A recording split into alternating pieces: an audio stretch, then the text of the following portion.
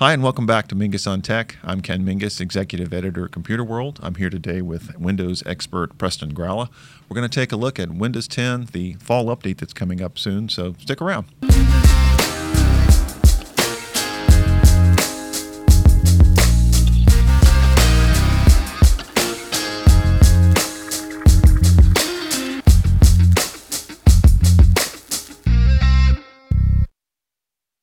Okay, so Preston, thanks for being here today. I really did want to find out a little bit more about Windows 10, the actual name now. I know Microsoft with its naming conventions. It's Windows 10 Autumn 2018 update? Close. Okay. October 2018 update. October 2018, which is interesting because this thing was supposed to be here in September, generally, right? Usually, but I mean, who knows what. And actually, it says October, but if you remember it, in the spring update, it was quite a bit late because at the last minute they found a couple of bugs and they delayed it for weeks. So let's hope it's October. Right. Well, exactly. We're mid-September now, right. And the assumption is, I'll assume if they don't find any bugs, since they've got it as an October update, it'll be October. Yeah.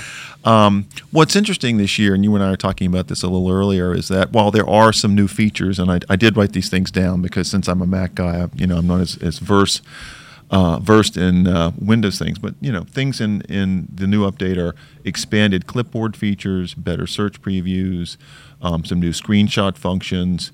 Something that I'm sure businesses will care about is new group policies for the Edge browser. The Your Phone app, and then Dark Theme, which is interesting because Dark Theme is one of the things that Apple's touting this year with Mac OS Mojave. Yeah, none of those sounds like a must-get feature. No, none are.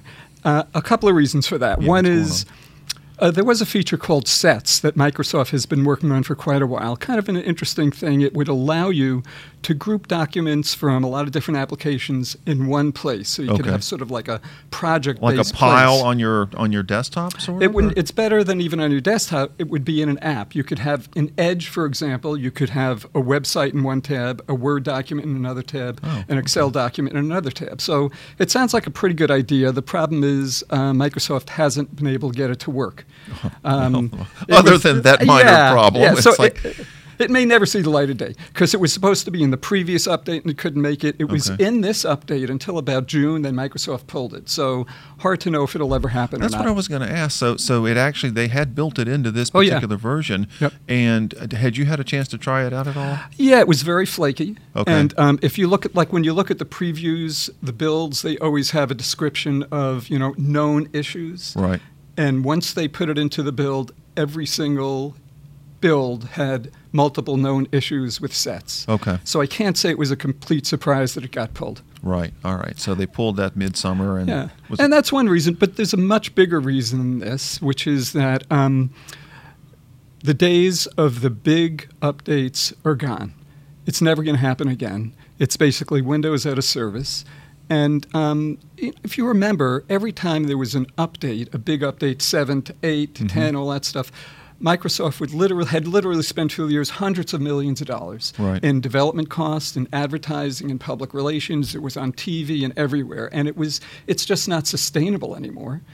That amount of money being spent because what are they getting out of it? Nothing. You no longer buy a physical piece of media to upgrade your PC. It upgrades automatically.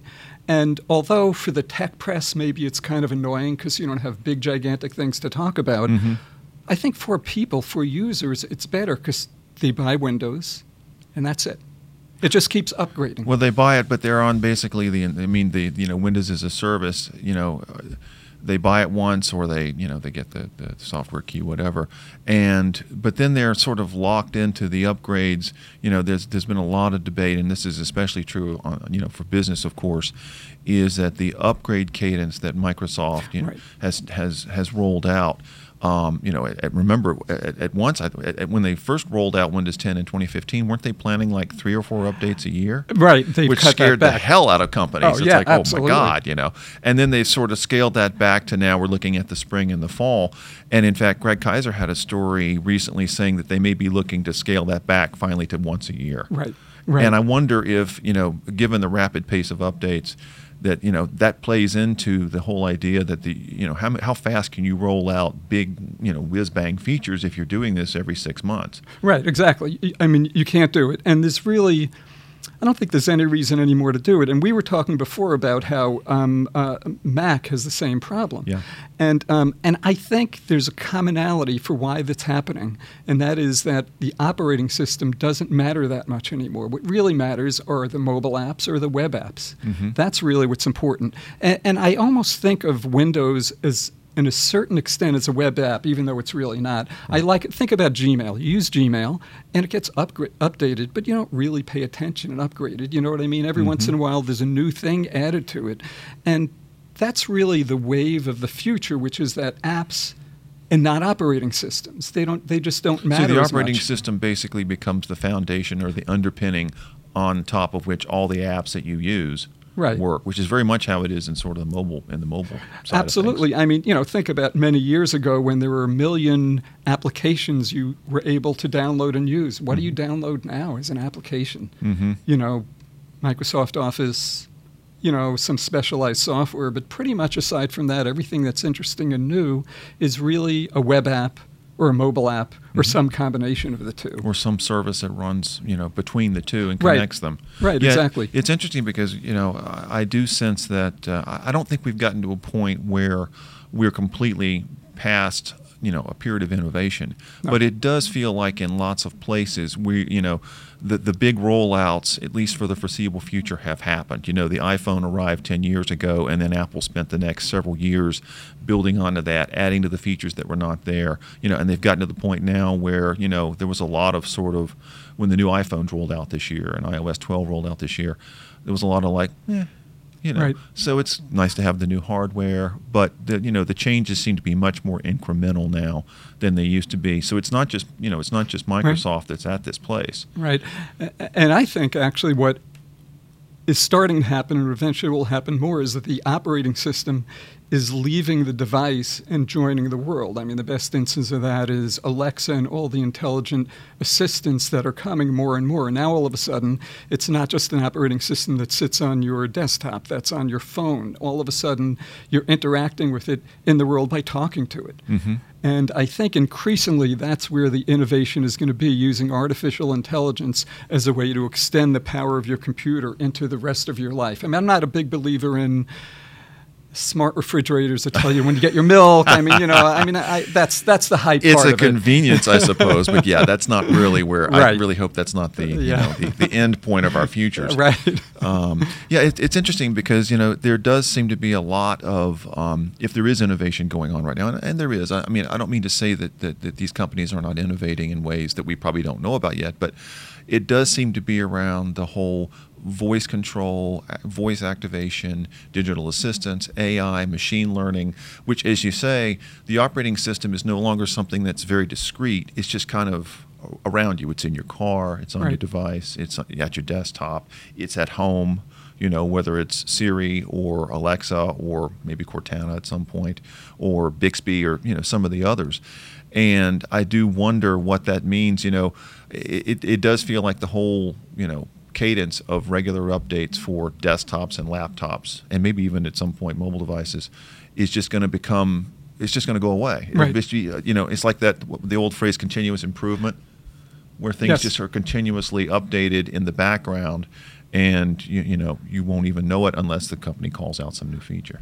I think that's right. I mean, it's even a little bit odd to me now that Microsoft even makes these now relatively large ones twice a year instead of, like you said, just continuously. Why do you have, for example, once they built a new clipboard, smart clipboard, which is really nice, by the way.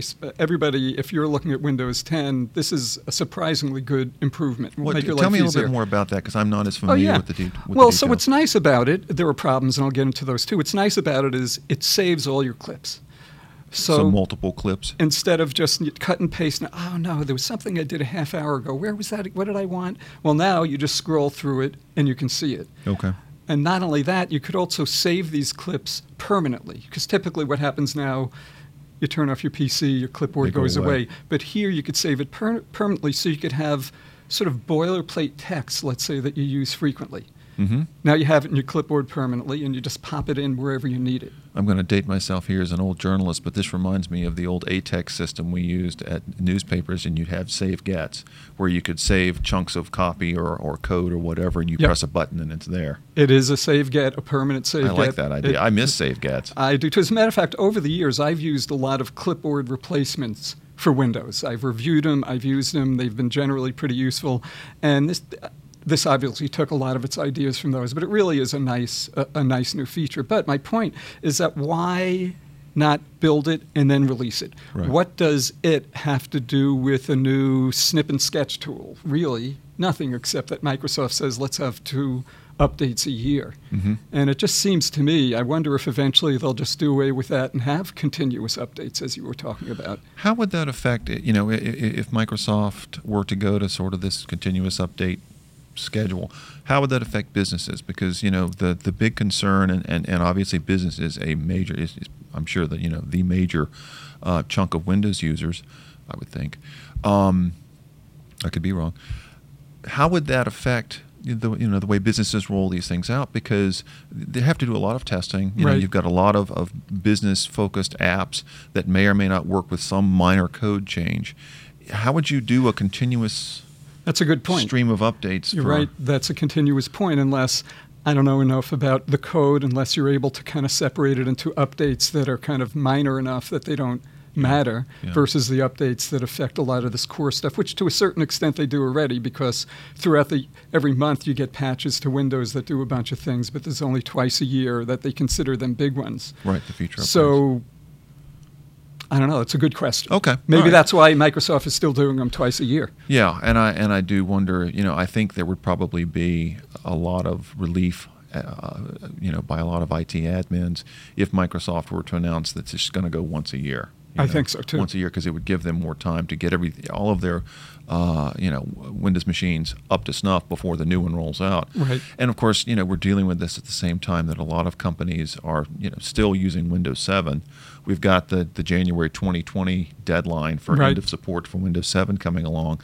So there seems to be a lot of movement toward Windows 10. It's not going to replace Windows 7 completely by 2020, but companies are finally getting serious about it. And I wonder if one of the reasons we're not seeing lots of big whiz-bang changes is because Microsoft is kind of keeping things nice and calm and steady right now, so that these companies can get on board, and then maybe in a couple of years Microsoft will come back with some new radical changes. That could be. That's just a theory. It's entirely possible. On the other hand, I often think, well, what else do I want in Windows? Mm-hmm. What else do I care about? And the main thing I care about is that it works. Right. And I have to say that that's another reason for sort of stopping at Windows 10 and doing incremental upgrades rather than a big one, because it really does work well. It's really stable compared to previous versions, and as we've all known by living through Vista and Windows ME, and Apple's had a few clunkers along the way too. That those big upgrades, they can be really problematic when they're sort of point upgrades, if you want to think of them that way. So I kind of wonder whether that's another reason why Microsoft has done away with its big, gigantic releases, just that it was just causing so much turmoil. Imagine how much. Remember what enterprises were having to live through, where it wasn't just these relatively minor upgrades compared to the big ones twice a year, when it was a really big one. Yeah. Like you say, there's still a zillion enterprises on Windows 7. Right. And likely to be there for at least a few more years. Right. So as we think of Windows 10, October 2018 update, based on everything you've seen and your use of it, it seems to be stable. Yes, absolutely. Some useful new features, but nothing that would absolutely compel somebody who hadn't thought about upgrading to upgrade right away. But most people will probably get the upgrade when it rolls out, right? I was going to say, they're not going to have a choice. It's not really a decision to make. It's no longer a choice. It's, you have Windows 10, you get the update, like it or not. There's, little ways here and there to avoid it, but you're going to get it. Okay. So, with a few, tweaks and tricks and a few additional features, Windows 10 October 2018, coming soon to a Windows PC near you. Okay, Preston, thanks a lot. That was a really interesting discussion, not only about Windows 10, but about innovation and where things may be going. We'll have to check back later on, either later this year or in the spring, and see where we are. Sounds good. Thanks for having me. Thanks a lot. For now, that's a Windows 10 wrap.